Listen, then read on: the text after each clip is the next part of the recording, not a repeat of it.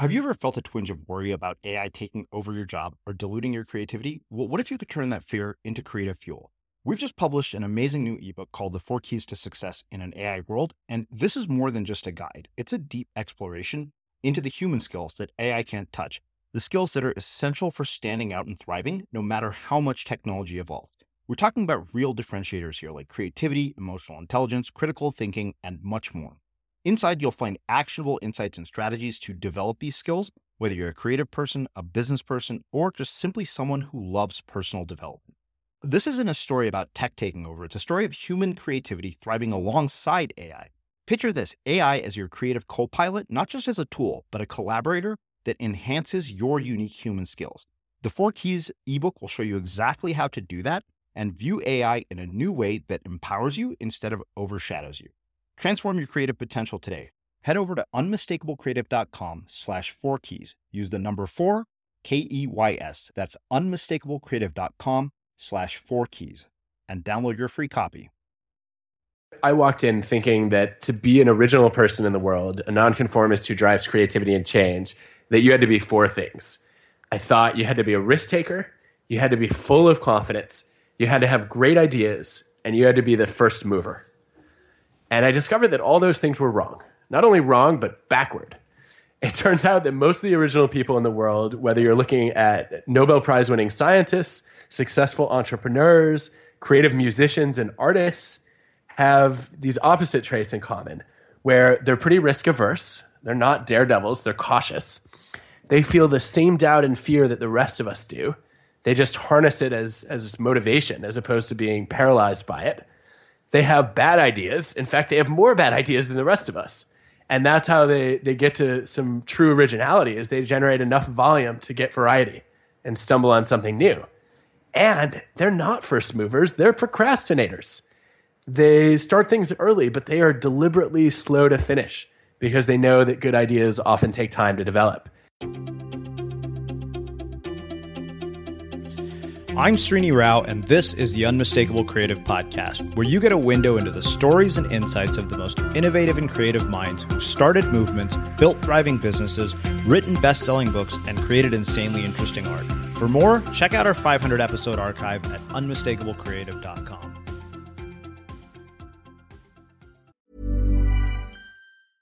Ready to pop the question? The jewelers at BlueNile.com have got sparkle down to a science with beautiful lab-grown diamonds worthy of your most brilliant moments. Their lab-grown diamonds are independently graded and guaranteed identical to natural diamonds, and they're ready to ship to your door. Go to BlueNile.com and use promo code LISTEN to get $50 off your purchase of $500 or more. That's code LISTEN at BlueNile.com for $50 off. BlueNile.com, code LISTEN. One size fits all seemed like a good idea for clothes. Nice dress. It's a t-shirt. Until you tried it on. Same goes for your healthcare. That's why United Healthcare offers a variety of flexible, budget-friendly coverage for medical, vision, dental, and more. So whether you're between jobs, coming off a parent's plan, or even missed open enrollment, you can find the plan that fits you best. Find out more about United Healthcare coverage at uh1.com. That's uh1.com. Many of us have those stubborn pounds that seem impossible to lose, no matter how good we eat or how hard we work out. My solution is PlushCare. PlushCare is a leading telehealth provider with doctors who are there for you day and night to partner with you in your weight loss journey. They can prescribe FDA-approved weight loss medications like Wegovy and Zepbound for those who qualify. Plus, they accept most insurance plans. To get started, visit plushcare.com/weightloss. That's plushcare.com/weightloss. Hiring for your small business? If you're not looking for professionals on LinkedIn, you're looking in the wrong place. That's like looking for your car keys in a fish tank. LinkedIn helps you hire professionals you can't find anywhere else, even those who aren't actively searching for a new job but might be open to the perfect role. In a given month, over 70% of LinkedIn users don't even visit other leading job sites. So start looking in the right place. With LinkedIn, you can hire professionals like a professional. Post your free job on linkedin.com/people today. Hey, it's Ryan Reynolds, and I'm here with Keith, co-star of my upcoming film, If, only in theaters May 17th. Do you want to tell people the big news? All right, I'll do it. Sign up now and you'll get unlimited for $15 a month and 6 months of Paramount Plus Essential Plan on us. MintMobile.com/switch. Upfront payment of $45 equivalent to $15 per month. Unlimited over 40 gigabytes per month. Face lower speeds. Videos at 480p. Active Mint customers by 531.24 get 6 months of Paramount Plus Essential Plan. Auto renews after 6 months. Offer ends May 31st, 2024. Separate Paramount Plus registration required. Terms and conditions apply if rated PG. As creators, we're always on the move. Whether it's a live podcast event, a pop-up shop, or a workshop, we're constantly interacting with community, and that's where Tap to Pay on iPhone and Stripe comes in. Imagine this. You're at a live event, a listener loves your merch, or a participant wants to sign up for your course on the spot. With Tap to Pay on iPhone and Stripe, you can accept their payments right there and then, right from your iPhone, so there's no extra hardware or no delays. Total game changer. It's not just for creators. Any business owner can do this. It's about making transactions smoother and much more personal, growing your business in your way. We've been using Stripe for our products and courses for a long time, and now with Tap to Pay on iPhone, you can take your business to the next level too. So visit stripe.com/tapiphone to learn more. Remember, folks, with Tap to Pay on iPhone and Stripe, your business is always at your fingertips. Adam, welcome to the Unmistakable Creative. Thanks so much for taking the time to join us. Thank you. I'm thrilled to be here. Yeah, it is really, really cool to have you here. You know, I have been a big fan of your work for quite some time. And, you know, I right after I read Give and Take, I started following your work really closely. And then when I saw that you had a new book called Originals, How Non-Conformists Move the World, I was like, you have to come and talk to our audience. They're the types of people who will eat this up. So on that note, can you tell us a bit about yourself, your story, your background, your journey, and how that has led you to everything that you're up to now and everything with this new book? Oh, well, first of all, thank you, Srinivas. It's so great to be here. I've enjoyed listening to some of your other guests, and you keep inviting really great friends. So I've heard rave reviews consistently. Gosh, how does my life story all weave together? It probably doesn't, but I'm going to try to make it seem sort of coherent. How's that? Yeah, that works. All right, so the things that jump out at me, I was growing up, I remember a few things standing out. One was my mother telling me that no matter what grade I got in school, as long as I worked my hardest, she would be proud of me. And then she would always add, but if you didn't get an A, I'll know you didn't try your hardest. And so, you know, that was a blessing and a curse of sorts. But I was one of these kids who always followed the rules. And, you know, I wanted to like please my elders and respect authority figures. And I remember getting called to the principal's office once and finding out that I was not in trouble, but I still cried because I was so worried about doing something wrong. And, you know, I think that I guess the past decade or so has been a journey for me to become more comfortable you know, sharing new ideas, even if other people might not agree with them, and, you know, becoming more of a nonconformist. And, you know, as a psychologist, it's hard not to occasionally end up doing a little bit of me search instead of research. And so, you know, it's one of the topics I've been really curious about. But, you know, I guess I've always had sort of unconventional interests at various points, and I'm interested in how we can help more people embrace those. Cool. Well, that raises numerous questions, as you might imagine. So, you know, one of the things you've probably heard me ask a ton of people is about their early childhood. And, you know, you mentioned your mother, but I'm curious what other things are, when you look back at the earliest memories of your life, are there particular moments, people, or experiences that you think shaped, you know, who you've ended up becoming today and the work that you do? Yeah, I mean, my dad would always teach me these things that I thought were just like ordinary phrases. And then later I found out that he and my mom were both psychology majors in college. No one ever told me. And it was only after I became an organizational psychologist that I discovered this. But, you know, like I grew up like learning all the time about self-fulfilling prophecies. And, you know, like I guess it was like a curiosity about human nature and everyday behavior was sort of in the water growing up. Uh-huh. The other thing that, you know, that I guess jumps out at me right away is my grandmother was just one of the most generous people you could ever meet. And she lived just a few miles away. And she was really worried, you know, when we were young, that my mom wouldn't get any time for herself. And she once drove 2.5 hours in a snowstorm. It was supposed to be a 15-minute drive so that my mom could go exercise for an hour. And it's like, you sit there thinking, wow, that's that's just an amazing amount of love and dedication to other people. And I would really like to be more like that. So, those are a few things that jump out at me. And then when I was in high school, I got into springboard diving because my mom had dragged me to a local pool, and she was worried that I was playing too many video games and I needed some sun and exercise. And I saw this lifeguard on break doing tricks, and it turned out he was like a state finalist diver, and I was just mesmerized. I wanted to learn how to do it. Never mind that I was afraid of heights. But I had an incredible coach, Eric Best, who saw way more potential in me than I saw in myself, and that I think was the first moment that I really thought about doing something that I was afraid of.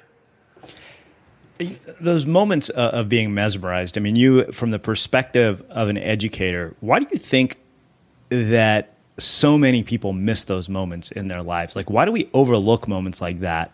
And do you recognize that was a moment like that only now in retrospect, or did you know what you were getting at the time? I don't know. I think, at the time I was stunned that I showed up basically having spent a summer, taking a couple of diving classes and trying to walk on to the team as a freshman in high school. And I saw what some of the other kids could do, and I knew I was not qualified. And Eric sat me down and he said, do you want the good news or the bad news? And I was like, start with the bad news for sure. And he said, well, diving requires explosive power and grace and flexibility, and my grandmother can jump higher than you, and you can't touch your toes, and you walk like Frankenstein. And wait, there's good news. And he said, yeah, diving is a nerd sport. It attracts all the people who are too slow to run and too weak to play football and too short for basketball. And if you work really hard at this, you can become, by your senior year, one of the best in this state. And, the first part was a joke, but I think that, that's something that so many teachers and mentors miss, because it's so difficult to do what Michelangelo had a gift for, right? Which is to look at a block of stone and imagine seeing the David in it. And that's what we all have to do when we work with other people, but it requires quite a leap of imagination. So that raises a couple of questions in a comment. It sounds almost identical to the story that I have with a 7th grade band director telling me I would be able to do the same of all things with a tuba, which I did. It's a good thing I did not have that director, because it wouldn't have gone well and we wouldn't be having this conversation. Yeah, well, it turns out you had some musical talent, right? Well, I did, but it turns out that to get a job as a professional tuba player, you literally have to wait for somebody to die, because there's only one in an orchestra.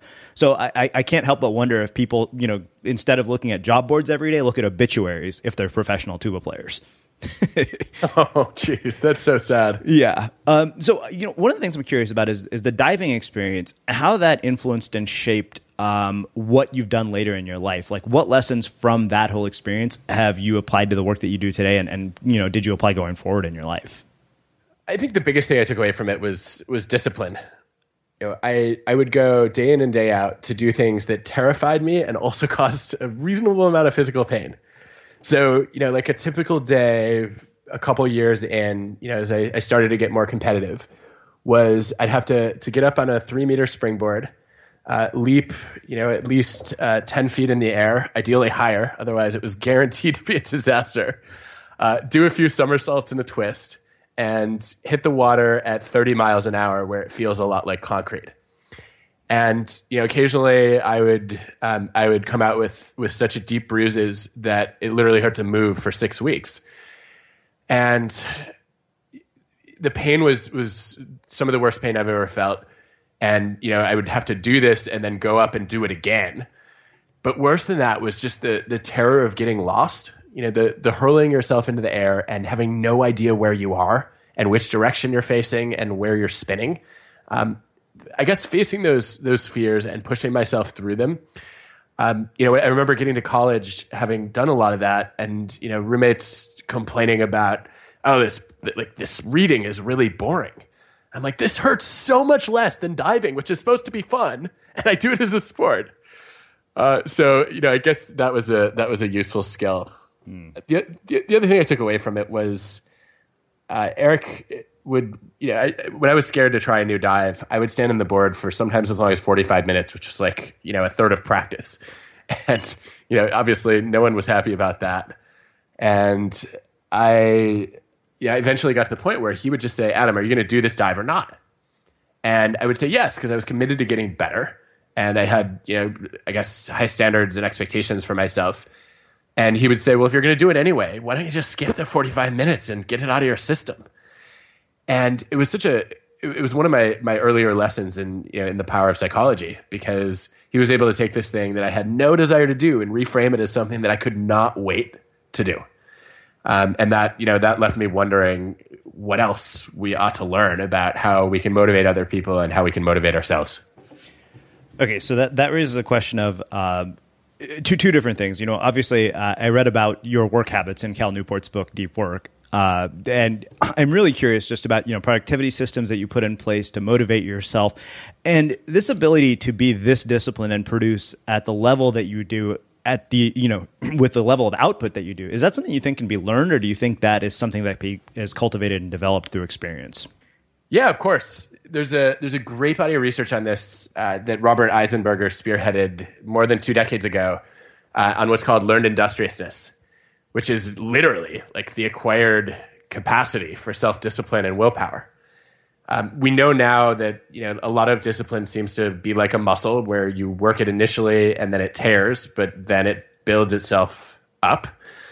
And I think a lot of learning discipline is starting by experiencing flow and getting so fascinated by something that you fall into this, like I'm in the zone moment where you lose track of time, you don't notice your surroundings, and pretty soon hours have gone by. And for me, I guess learning discipline was a lot of saying, I need to get good enough that I can get into flow in this task. And when something's hard, usually that disrupts flow if it's too hard. And so, if I push at this, if I, continue to persist at this task that's really frustrating, then, I'll develop enough mastery that I can totally get engrossed in it. And that was always something to look forward to and work for. Mm-hmm. I also think that, we know so much now about, building grit and developing growth mindsets.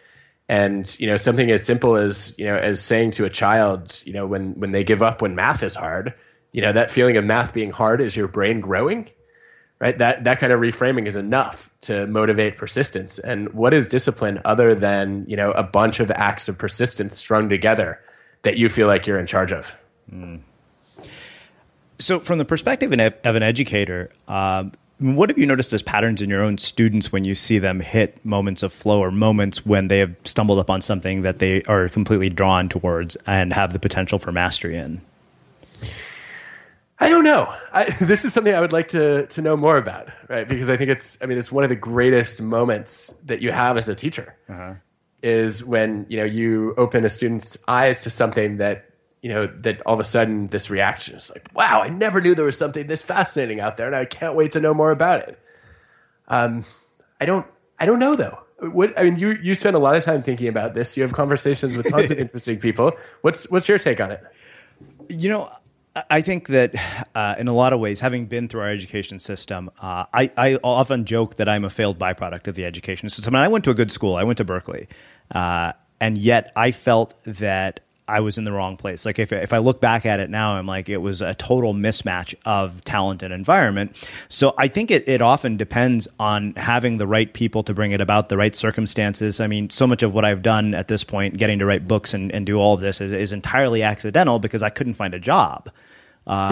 So that's, so I kind of can't help but wonder if without the circumstances being what they were, I would have just settled for average. Like I would have been like, all right, cool. Like I can go through this easy sort of middle of the road life because the circumstances don't suck. I think often, I talked to Salim Ismail from Singularity University, and what he had talked about is a forcing function, something that actually becomes the catalyst for the kinds of changes and the kinds of success that we're talking about.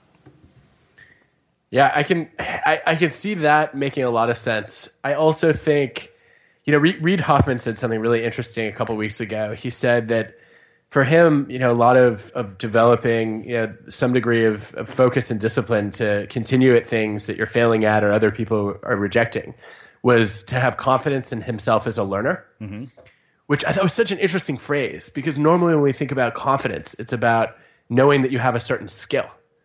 And he's talking about confidence in a meta skill. Like I am confident that I can improve my other skills. And I think I would really love to know more about how to help kids and adults develop confidence in themselves as learners. That strikes me as something important to understand more.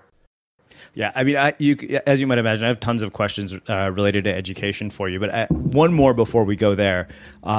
Dan Coyle told me I had to ask you about your time working as a magician, and I figured anybody who goes from magician to Wharton professor, there's got to be an interesting story there. So we have to talk about that. And also the other question that comes with is what did being a magician teach you about the work that you've ended up doing today?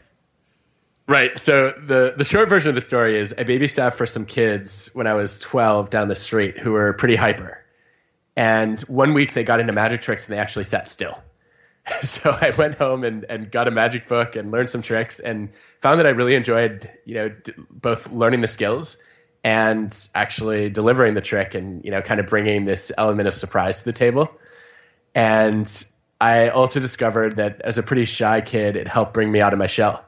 That magic gave me, something to talk to other people about and a way to connect with other people. And so I started doing more and more of it. By the time I got to college, it was helping me pay for school. And I did literally the nerdiest thing ever in college. I co-founded a magic club. Like, magic is nerdy. Magic club takes that to a whole different level, right? And my co-founder, David Kwong, actually went on to become a professional magician and is doing some pretty amazing things. And I'm very glad he quit his day job and I did not. But what I learned from magic really was the importance of the element of surprise. That, I could do the same trick, and depending on how I set it up, the audience could be, kind of amused or totally flabbergasted. So I spent, I guess a lot of my time as a professor and a writer trying to figure out how do I create that same element of surprise where we introduce a study or a story and it takes an unexpected twist, and you're all the more intrigued because of it. Well, so speaking of your work as a professor, I mean, that's obviously how I think most of us who are listening know about you. I'm really curious about one thing. I think it's really interesting that you have a book called How Nonconformists Move the World, and yet you work in an educational institution. And I think personally, I find that to be somewhat of an odd paradox, especially because you're sort of at the upper echelon of our education system. So I have some questions around, what are your thoughts on education in its current form? A lot of parents who are listening to this use content from our show to homeschool their kids. So I'm curious what you'd say to them. And then when you look at something like what Seth Godin is doing with Alt MBA, especially given that you're at Wharton, what are your thoughts on that? So like 4 questions in one, I realize. Where do you want to start? Well, let's start with your views on this sort of nonconformist paradox of being somebody who writes a book about nonconformity, who embraces nonconformity, but yet works in an educational system that for the most part is driven by conformity. It's so interesting to me that you see a paradox there at all. Because a part of the reason that I was drawn to university life was knowing that I would have the security and protection of tenure to be able to champion ideas that were nonconforming, that went against the grain, that many people might find hard to believe. And I think that's our charge, right? As professors and as researchers, is to try to understand the counterintuitive, the unusual, the counter-normative even. And I don't think, I guess what I would say is I think we do a better job accomplishing that in our research than we do teaching it in the classroom. So, as a former editor of a major management journal, one of literally the first thing that I look at when a paper is submitted is it interesting? And interesting is literally defined as, does this challenge conventional wisdom in some way? Does it either shift our consensus or create new consensus?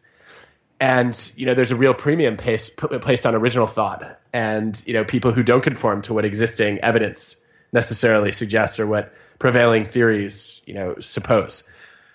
In the classroom, I think that, we've done a really poor job for the most part, that higher education and secondary education too, the primary goal is basically to teach students a body of codified knowledge that they can regurgitate. And we do a horrible job teaching kids to think for themselves. And then, I worry a lot about elite institutions attracting the most conforming high achievers who become these ambitious robots who, master everything that's already known and do absolutely nothing original. Mm-hmm. So, yeah, this is something that, I've spent a lot of time thinking about. And one of the great things about writing a book is that you have to confront your own hypocrisy. So I ended up redesigning a big part of my semester-long class while I was writing this book because I felt like I was failing so miserably on the originality dimension. So you have students that really are resistant to the idea of nonconformity. I'm curious how you break them of that conditioning, at least from your perspective. Because I feel like that's half the work of an educator. And to me, I think I said in my own book that half the spiritual journey of adulthood is basically unraveling all the layers that we've acquired through adulthood and to get back to a place of what we were like in our childhood. Yeah, I mean, there is a lot of unlearning there. I think I'll tell you where I started, which is I created a new assignment for my class, knowing that if there's anything a conformist high achiever loves, it's a chance to earn an A. And I thought, okay, I'm going to bake nonconformity into the evaluation process and see if, that because they're motivated to do well in class, if that's something they will get excited about. So I did it later in the semester because, look, I teach a class that's basically evidence-based management. And I do want students to know what the best data have to say about the problems they will face as leaders, managers, employees, and parents too. But I felt like once they had internalized some of the core, bodies of research in the class, it was time to let them challenge it a little bit.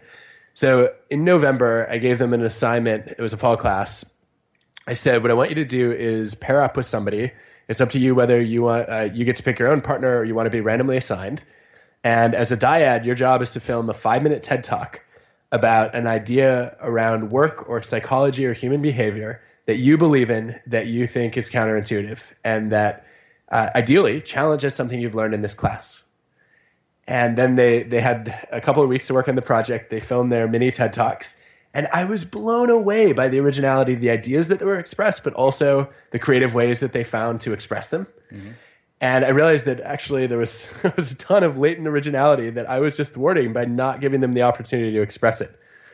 And I think that giving them an assignment where they had to do something different and they had to use a medium that's not normally engaged in the classroom was enough that they were pretty comfortable going out on a limb. Can you share a specific example of one of your students and what surprised you the most out of this experience? Oh, yeah. One of the top talks this year was a talk on why women should be allowed to have babies with them in prison. Huh. So if a pregnant woman is incarcerated, they said, what we believe is that every state and every country should have a law that, a woman should not be separated from her child. And, obviously there's been some concern about the well-being of the baby, but we should also be concerned about taking babies away from their mothers. And they brought a bunch of research to bear on it. They looked at, some really cool experiments they found about how growing up without a parent and especially without a mother affects kids. And they made a really compelling case, and it was well delivered and funny. There was one the previous year, the first year that I tried this experiment. It was a TED Talk about why we shouldn't give TED Talks. Which I thought was so clever. And of course, I disagreed with the fundamental premise because I love TED Talks, as we all do. But I thought, I respected the courage that it took to do it. Uh-huh. And, they actually came up with some interesting arguments about how if you're not careful, you could just end up conforming to what you're hearing in TED Talks, and you need to give your own, not just listen to other people's. And then they gave their own meta TED Talk. It was all quite delightful. Well, I've always jokingly said that the ultimate paradox of nonconformity is the amount of people conforming to its ideals. Oh my gosh. I mean, I actually think at this point, conformity is almost the new originality, right? Because of that. Like if I hear one more person tell me, I'm going to be an entrepreneur and I have an app. Uh-huh. I'm like, I think we have a lot of apps already. Tell me what's new about yours. Yeah. So this obviously raises more questions about the classroom. I'm curious why you think in our education system, the kind of thinking you're talking about is not more prevalent and more universal. And When I asked Salim Ismail about this and the work that they're doing at Singularity, he was saying, it's kind of nuts because by the time most people finish a degree, the degree is outdated. And the challenge they're having at Singularity University, the reason they can't become accredited is because they update their curriculum so frequently, which that's ridiculous to me. So I'm curious, from where you're standing and your vantage point, what is the future of this going to look like? And why do you think we're so resistant to ideas like the ones you have? Like, why are they not more prevalent in our education system? Wow. I mean, accreditation, I think, is a mess. Right. At Penn, we had to extend the school year because we were in danger of having not enough days to qualify. Wow. And, as if students are going to learn more by tacking on a few extra days. Right. I would say give them fewer days and challenge them to be creative in the extra time they have free. Why is this kind of thinking not more prevalent?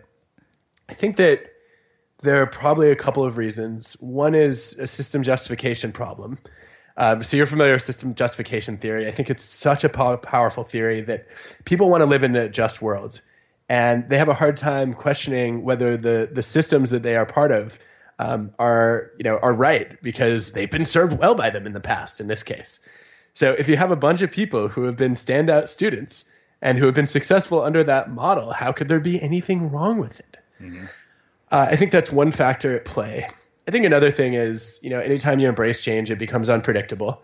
And, there are a lot of people who worry that we're going to throw out the baby with the bathwater. If we're constantly updating the curriculum, then how are we going to know what we're actually teaching and how will students be prepared to learn? I guess where I stand on that is, yes, we should have a codified body of knowledge that students need to learn about a domain. But I'm pretty sure that does not include, if you're learning math, do you have to learn the second derivative in calculus? I don't know.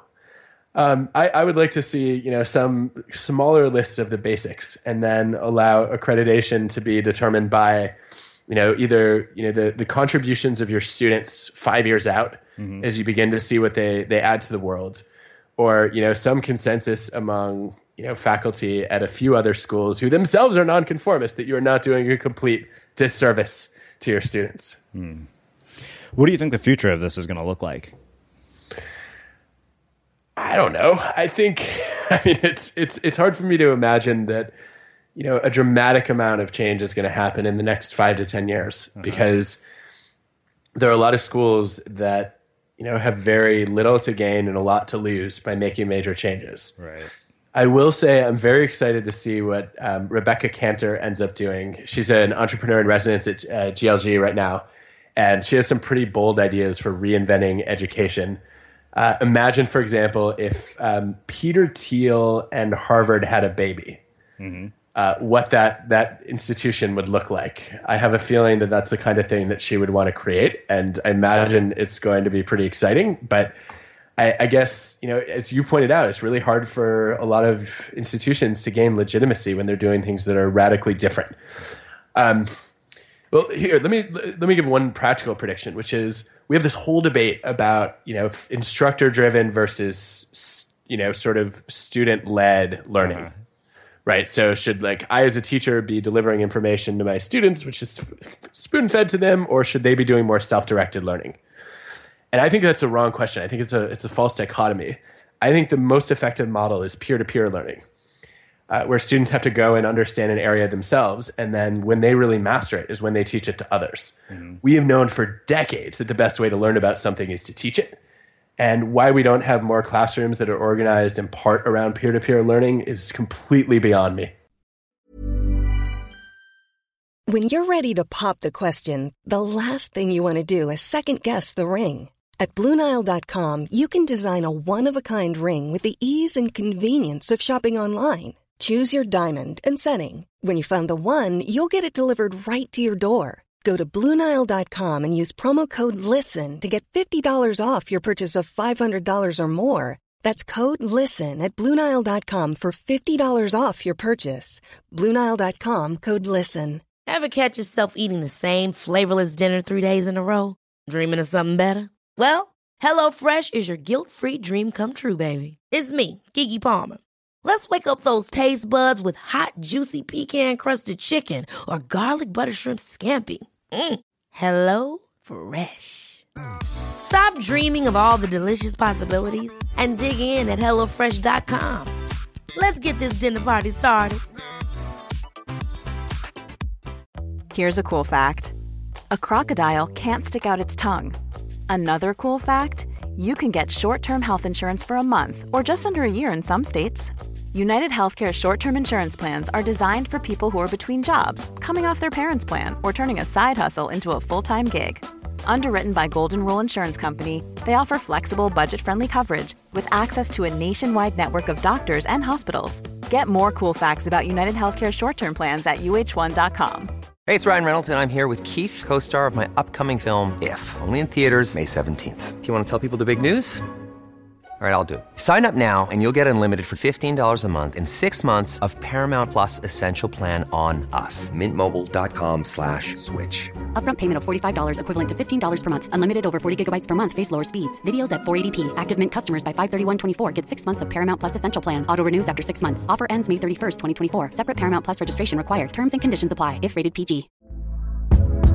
Hey there, it's Michelle Norris. I'm host of a podcast called Your Mama's Kitchen. When I travel, I'm usually looking for a way to find a taste of home when I'm not at home. And one of the things I love to do when I am at home is entertain. And Airbnb allows me to do that. When I was in California recently, I rented a house that had a great kitchen. And when we were sitting around the table, we were all thinking, we're in someone else's house. Someone could be in all of our homes as well.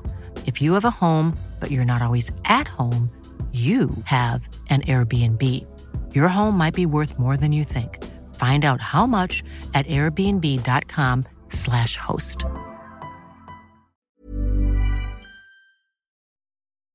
As creators, we're always on the move. Whether it's a live podcast event, a pop-up shop, or a workshop, we're constantly interacting with community, and that's where Tap to Pay on iPhone and Stripe comes in. Imagine this. You're at a live event, a listener loves your merch, or a participant wants to sign up for your course on the spot. With Tap to Pay on iPhone and Stripe, you can accept their payments right there and then, right from your iPhone, so there's no extra hardware or no delays. Total game changer. It's not just for creators. Any business owner can do this. It's about making transactions smoother and much more personal, growing your business in your way. We've been using Stripe for our products and courses for a long time, and now with Tap to Pay on iPhone, you can take your business to the next level too. So visit stripe.com/tapiphone to learn more. Remember, folks, with Tap to Pay on iPhone and Stripe, your business is always at your fingertips. So that, I think, makes a perfect setup to ask you one last question, and then we'll get into the book itself. I'm curious what you think about things like Seth Godin's Alt MBA, which kind of embraces this whole idea of peer-to-peer learning. I'm guessing you're somewhat familiar with it. Yeah, Seth is a friend, and he's one of the great originals of our time. So I'm a big fan of the 4-week format. I think intensive learning is the way to go. I don't think it makes any sense to say, we're going to lecture at you for 12 years and then assume you'll know something about this topic. Mm-hmm. I think the idea of doing it online is really compelling. I think there are some aspects of learning that are hard to substitute for, kind of the face-to-face experience. But I'm excited to see where it goes. And I think, we at Wharton, we've done more and more sort of intensive module-based learning. In fact, the core leadership and teamwork class that I co-teach for our MBAs is literally a week long, and it's all the students are doing during that week. And I think we're going to see more institutions moving in that direction. So I think Seth is onto something pretty exciting. Well, let's do this. Let's shift gears and let's get right into the framework for the book, because I think part of what I appreciate about work that people like you and people like Brené Brown do is that it's all rooted in research as opposed to sort of opinion, which a lot of creativity work tends to be a lot more opinion driven, and especially. Wait, hold on. You don't want me to just make stuff up? Come on, it's so much fun. Yeah, if there's anything I learned in the process of writing a book, it was how often I was asked to back up things with examples. Like every single thing I said, you need an example to make that legit. And you're like, no, I need a statistic. Thank you very much. So, really what I'd like to do is dive into sort of the framework for this, because I love the fact that it's research-based, and I think you also shed light on some things that people might have some misperceptions about. So is there a way we could sort of look at the framework at a higher level and then go into sort of the impact-based actions to do something more concrete? Absolutely. Where do you want to start? let's start at the very beginning. I think just the whole idea of creative destruction, I mean, just the entire framework from the book. Like if you could outline those 6 chapters in 5 minutes, if that's possible. Yeah, absolutely. Just jump in wherever you want to interrupt, because I'm always wary, like podcast style, of being a talking head, right? No, so feel free to talk for as long as you want. The fun of this is like that we get to have back and forth. Yeah. And I guess where I would start is to say, look, I walked in thinking that to be an original person in the world, a nonconformist who drives creativity and change, that you had to be 4 things. I thought you had to be a risk taker, you had to be full of confidence, you had to have great ideas, and you had to be the first mover. And I discovered that all those things were wrong. Not only wrong, but backward. It turns out that most of the original people in the world, whether you're looking at Nobel Prize winning scientists, successful entrepreneurs, creative musicians, and artists, have these opposite traits in common, where they're pretty risk averse. They're not daredevils. They're cautious. They feel the same doubt and fear that the rest of us do. They just harness it as motivation as opposed to being paralyzed by it. They have bad ideas. In fact, they have more bad ideas than the rest of us. And that's how they get to some true originality, is they generate enough volume to get variety and stumble on something new. And they're not first movers, they're procrastinators. They start things early, but they are deliberately slow to finish because they know that good ideas often take time to develop. And those discoveries really turned upside down my understanding of what it took to be original. And it made me realize that original people are not as different from the rest of us as I thought. And I was writing off a lot of people as not likely to be creative. And I was also writing myself off. And, so the book is, in many ways, it's about the sequel to creativity. So lots of people have original ideas. And where the big gaps exist is they just don't generate enough variations on them to make them, promising. They don't know how to judge whether an idea is any good. And then, they need insight on how to speak up effectively and get heard and gain allies. And so, I guess that's what the book is about. And then later I took the framework into, some broader questions that you're already familiar with. But that would be my quick summary in a nutshell. Okay, cool. Well, let's get into each one of them. I underlined this line from the book, which said, when we become curious about the dissatisfying defaults in our world, we begin to recognize most of them have social origins. Rules and systems were created by people, and that awareness gives us the courage to contemplate how we can change them. And, it's interesting because you said that we have all these perceptions of people who are original, like risk takers, confidence, first movers. And this is a question I've asked people in some form or another. If you've ever seen an interview with Chris Sacca, he talks about this concept called the inevitability of success.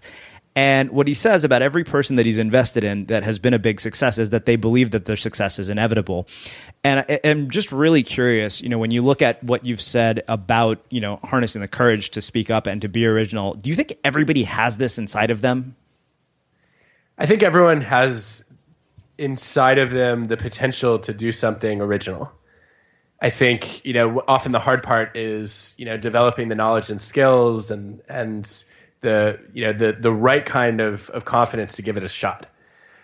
And, I guess, the data that I have don't track perfectly with Chris's experience, in the sense that I think that more often the people who go on to do original things in the world have come to convince themselves of the inevitability of effort.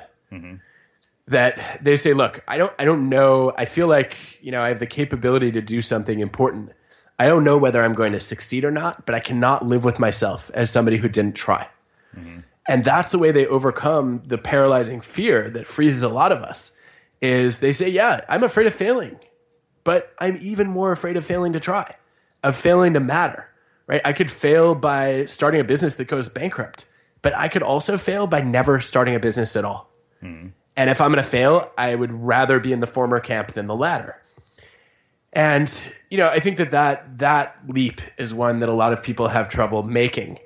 And I think it's why so many of the blue chip entrepreneurs that Chris has worked with have had that inevitability of success, is those are the people who didn't hesitate.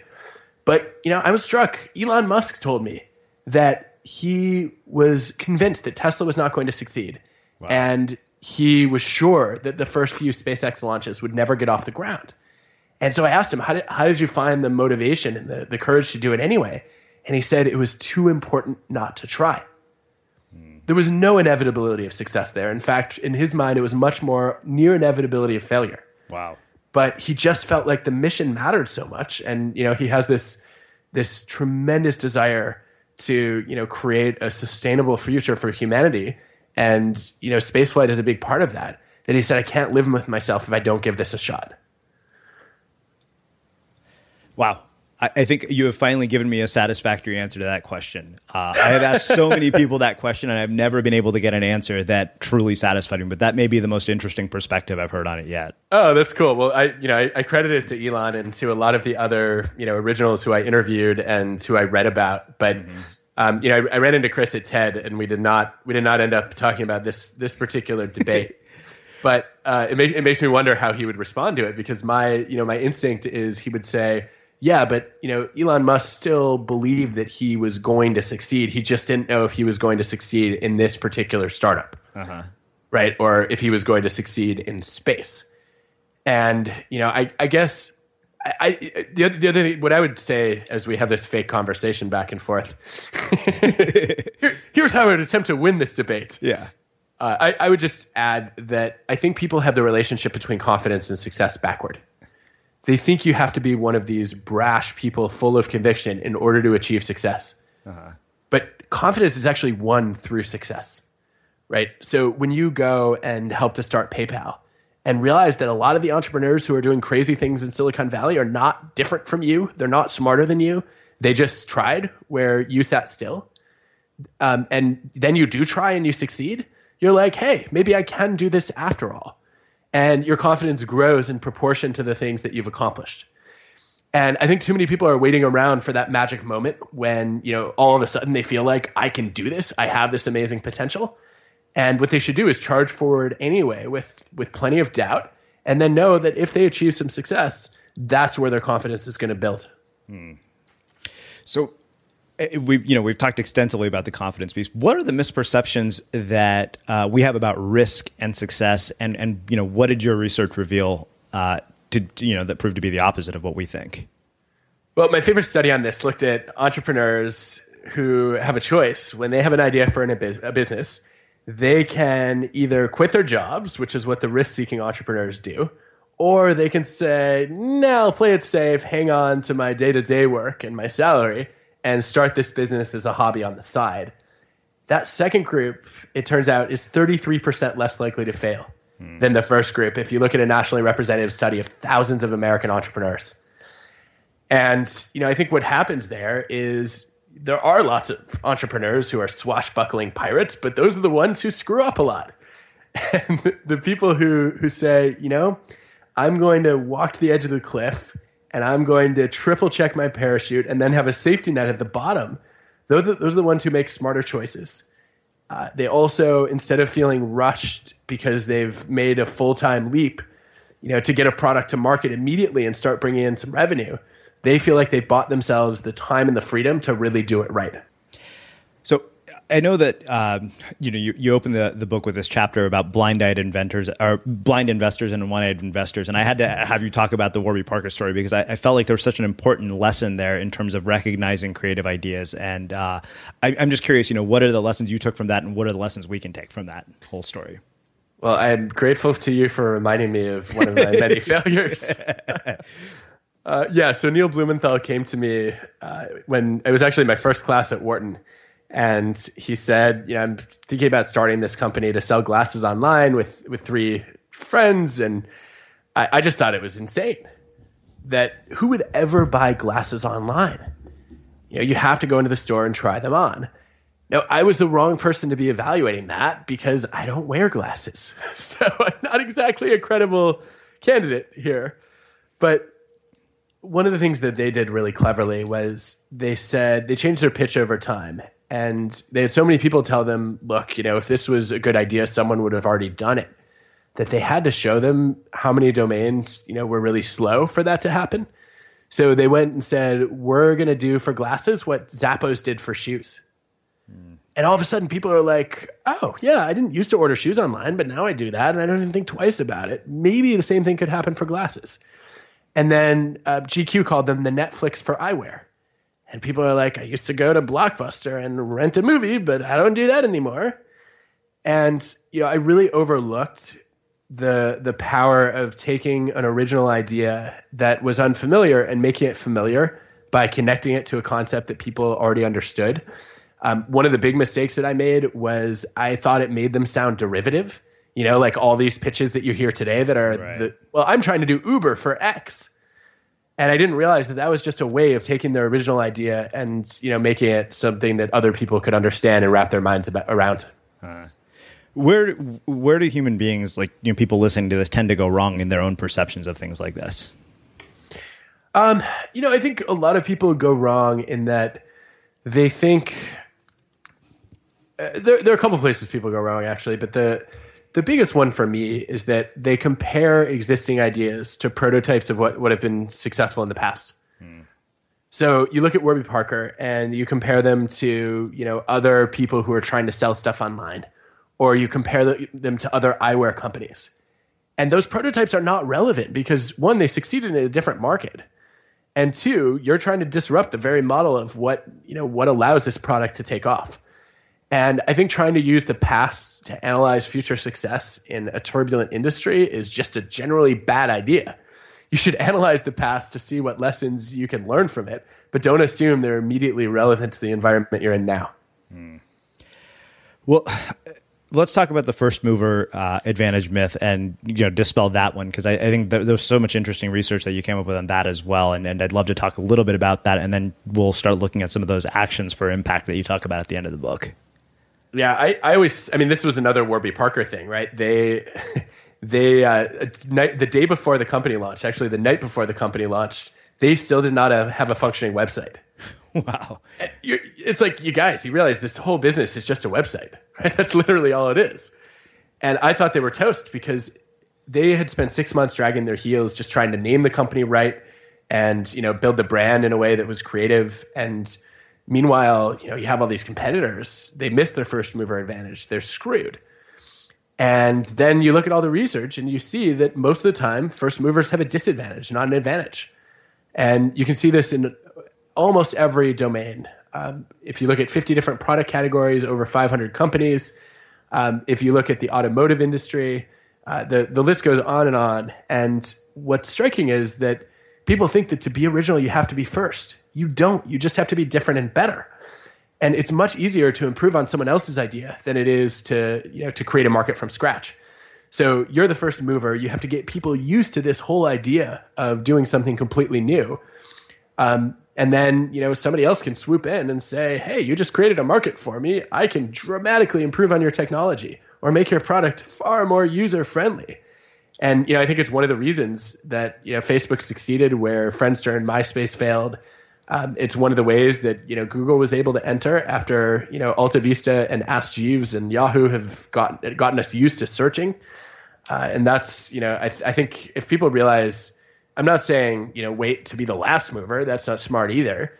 But don't rush to go first. That's not what it takes to be a successful entrepreneur, I guess would be the message. Awesome. Well, let's do this. Let's look at the 15 actions for impact that you talk about at the end of the book so people can start thinking about how they might specifically apply this in their own work. And, what I'd like to look at it is through two lenses, ideally. One, if you're not, somebody who's an entrepreneur and just doing creative work, for example, if you're an artist, how this applies. And then, of course, if you're working in an organization, how you can apply these concepts. Yeah, I think the first and most important application here is, I think that when I work with entrepreneurs, leaders, students, they just do not have enough ideas. What I really want to see them do is triple their output. And they'll say, but I've run out of steam, or I already love my third idea. And I will come back and say, I have yet to meet an original person who only had 3 ideas, right? And I think that, a lot of people feel like, after I've generated a few ideas, I've just run out of possibilities. And I would say that's the moment when you are ready to be original because you've freed yourself of the most conventional ideas that came to mind first. So, literally when you're trying to solve a problem or come up with a creative insight, whatever your normal target would be, I would say triple it and know that it's going to be harder. And you may have to procrastinate for a few days or at least a few hours and work on something that's a little bit mindless to let some unconscious processing happening, but that's where you will often improve your ability to do something truly new. Where do you want to go next?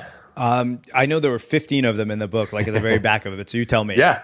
Anywhere you want to go. Well, the ideas one is interesting to me because, I read 1,000 words every morning, and I was just thinking about 2013, which was the most prolific year I ever had. And I realized I attributed it entirely to output, nothing else, not quality by any stretch of the imagination. In fact, 90% of what I write is unusable. But in that period, I self-published 2 books, produced a conference. We produced more than 100 episodes of a podcast. And that's the tip of the iceberg. Yeah, just as a quick riff on that, Kurt Vonnegut had this great distinction between bashers and swoopers. Mm-hmm. Bashers being the people who write perfect sentences one at a time, and they don't move on until they've nailed each one.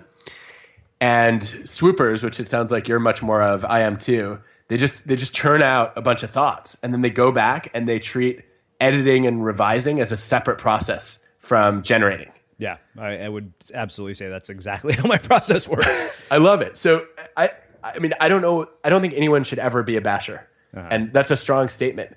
But if you look at all the evidence that's come out in the past few decades on what it takes to be original, it consistently says that quantity is the best path to quality. And as a basher, yes, you will churn out maybe a few things that are perfectly done, but I think their odds of being novel are lower, and you just generate a lot less output. As a swooper, you can get a lot more done and be every bit as original. So why not go that route?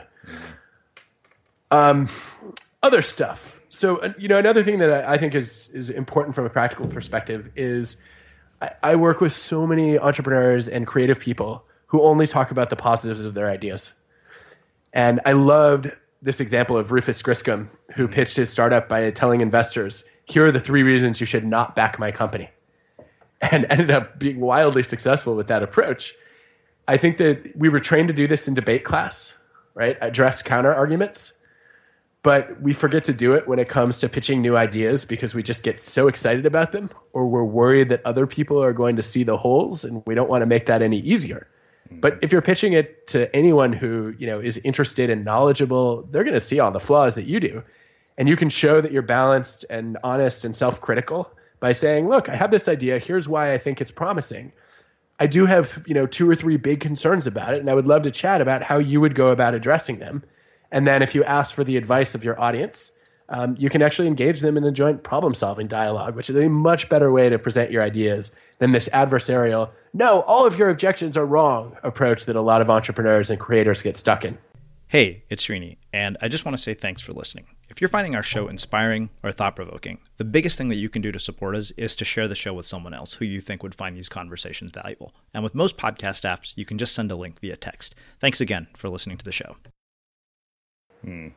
It's interesting. I'm just finished reading Chris Hadfield's book, An Astronaut's Guide to Life on Earth, and it just reminds me of that because in their case, the consequences of this adversarial approach are literally death and billions of dollars. So they have to look at every potential worst case scenario. And I realized it was so weird. It was almost like 15 years later, my game theory class from college suddenly came full circle. I was like, oh my God, that's what we do every time we try a creative project. We're like, okay, what could go wrong here? And that's an important question to ask. Yeah, I think we've learned so much from high reliability organizations on this. If you look at spaceflight organizations, if you look at nuclear power plants, hospitals, airlines, anybody who has to maintain consistent performance where the costs of errors are devastating, what you see is there's a tremendous preoccupation with failure, and you want an environment where it's unsafe not to speak up about problems and issues and flaws that you see. And I think that it would be really great if more organizations worked that way. So one other question I have around this is in terms of communicating your ideas when they're original and nonconformist ideas to another group of people. Like, how do you enroll people in what you believe? So I think one of the things that you do is you try to get more exposure to your idea. Most of the time, the evidence suggests that it takes 10 to 20 exposures to an idea before people are really comfortable with it. And the more original it is, the more they need to sort of get their minds around it. So the advice is when your boss goes and shoots down your idea, you should just come back 6 minutes later and be like, here it is again. No, of course not. What you do is you say, you know that idea that you shot down on Tuesday? I've been thinking a lot about your feedback. You gave me some great advice. Today is Friday. Here's a different way of thinking about it. What's your take on this? I think, another thing that you do though is sometimes you have to hide what you're really after. This is another Elon Musk example, but he's been thinking about Mars for a while.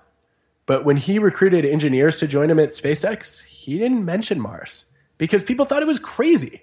What's this guy from payments going to be able to do to get us into space, let alone, colonize another planet, right? So he became what researchers call a tempered radical, which is somebody who has an extreme idea, but sort of couches it in more moderate language. And he says, look, what I want to do is, get a private commercial vehicle into space, into orbit, and then, eventually let's get it back. And once they prove they can do that, now Mars does not sound so far-fetched. And I think that kind of tempered radicalism is what a lot of originals have to master, because if you have a wildly creative idea, the more transparent you are about what your mission and your ultimate vision is, the more people are just going to think that you're ridiculous. And, if you can have some more moderate milestones along the way and start by explaining those, then as you build up some progress, you can start to unveil what's really in the Trojan horse. So I've a couple of final questions for you. Knowing what we do about all of this, and especially given the perspective that you have on being a psychologist and research and understanding human motivation, why do you think that if we have the capacity inside all of us to do original work and to do these kinds of things, we see such a wide spectrum of achievement when it comes to human performance? Which I realize we could probably do an entire book just on that. There's a book waiting to be written on that. I know you have nothing better to do, Srinivas. You should go do it. This has actually been the question, I think, that has been driving a significant amount of my work for the last 6 years. And I mean, this is so cool. What's so cool about the podcast, right, is you bring in all these people who, are not, there's not a gap between their potential and what they've achieved. Exactly. And some of them even believe that they've overachieved relative to their potential. I think a lot of it comes down to a combination of fear and futility. The fear part we talked about, right? Being worried that you're going to look stupid or foolish or embarrass yourself in some way and not realizing that in the long run, the regrets you have are the chances not taken. That those are the things you wish you could do over the most. And then futility being, I don't believe that anybody's really going to take this seriously or hear me. Elizabeth Gilbert had a great observation about this. She said, all these people are going around and saying, I'm not creative. She said it's a bad sentence and it's an irrational thought because every person is unique in one way or another. And imagine just substituting I'm not creative with I'm not curious. You would laugh at that statement, she said, and I think that's so powerful to say, look, if you realize that we're all curious, and even if you feel like you're not curious, you could wake up tomorrow morning and ask some questions that you've never asked before, or wonder about something that's always intrigued you but you've never pursued. And once you realize that curiosity is the starting point to being creative and doing something original, then you realize that we could all do a little bit more of that. Well, this has been awesome, as I expected it would be. So I have one last question for you, which is how we finish all our interviews with the unmistakable creative. What do you think it is that makes somebody or something unmistakable? Unmistakable is such a hard thing to define. The irony is, like, when you talk about being unmistakably creative, when we define creativity, we talk about it, as being novel and appropriate if it's art, or novel and useful if it's, something in the world of business or technology. And how do you know whether something is novel or useful? The world's leading expert on this topic, Teresa Maavele, says you ask a bunch of people in that domain. And then if there's consensus among them that it's novel and useful, then, if it's deemed creative, it is creative. And the more people deem it creative and the more confident they are that it's creative, the more unmistakably creative it is. And the irony of that is the more original you are, the harder it is for experts to agree, right, and achieve that consensus. So I think there's a paradox. I think that, unmistakable on its face is consensus. But the more radically original something is, usually the slower we are to get to consensus. So I have no idea how to define it. And I think that's part of the beauty of your podcast is, we all have our own ideas about what makes something unmistakable and unmistakably creative. And the less they overlap with other people's, maybe the better.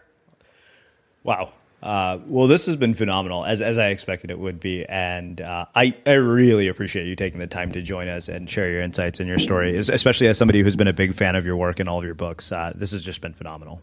I'm honored that it struck a chord. I'm a big fan of the podcast and your writing as well. And it's really cool to see a whole community of people come around or come together around this topic that I think is so important and probably not discussed or analyzed enough. Well, I think that makes a beautiful way to wrap up our conversation. And for everybody listening, we will wrap the show with that.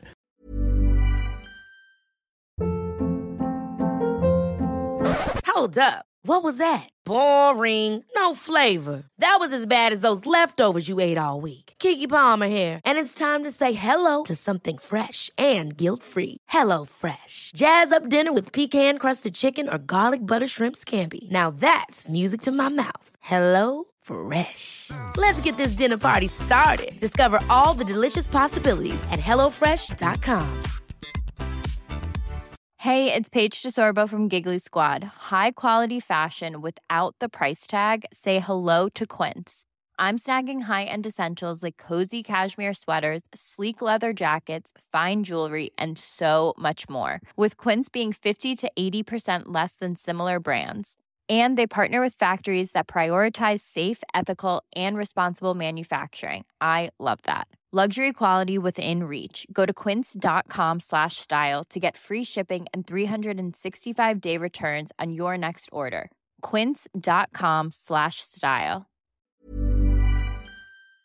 Have you ever felt a twinge of worry about AI taking over your job or diluting your creativity? Well, what if you could turn that fear into creative fuel?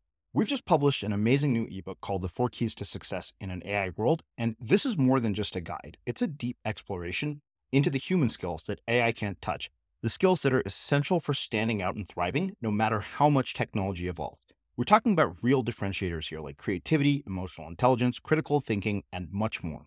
Inside, you'll find actionable insights and strategies to develop these skills, whether you're a creative person, a business person, or just simply someone who loves personal development. This isn't a story about tech taking over. It's a story of human creativity thriving alongside AI. Picture this, AI as your creative co-pilot, not just as a tool, but a collaborator that enhances your unique human skills. The 4 Keys ebook will show you exactly how to do that and view AI in a new way that empowers you instead of overshadows you. Transform your creative potential today.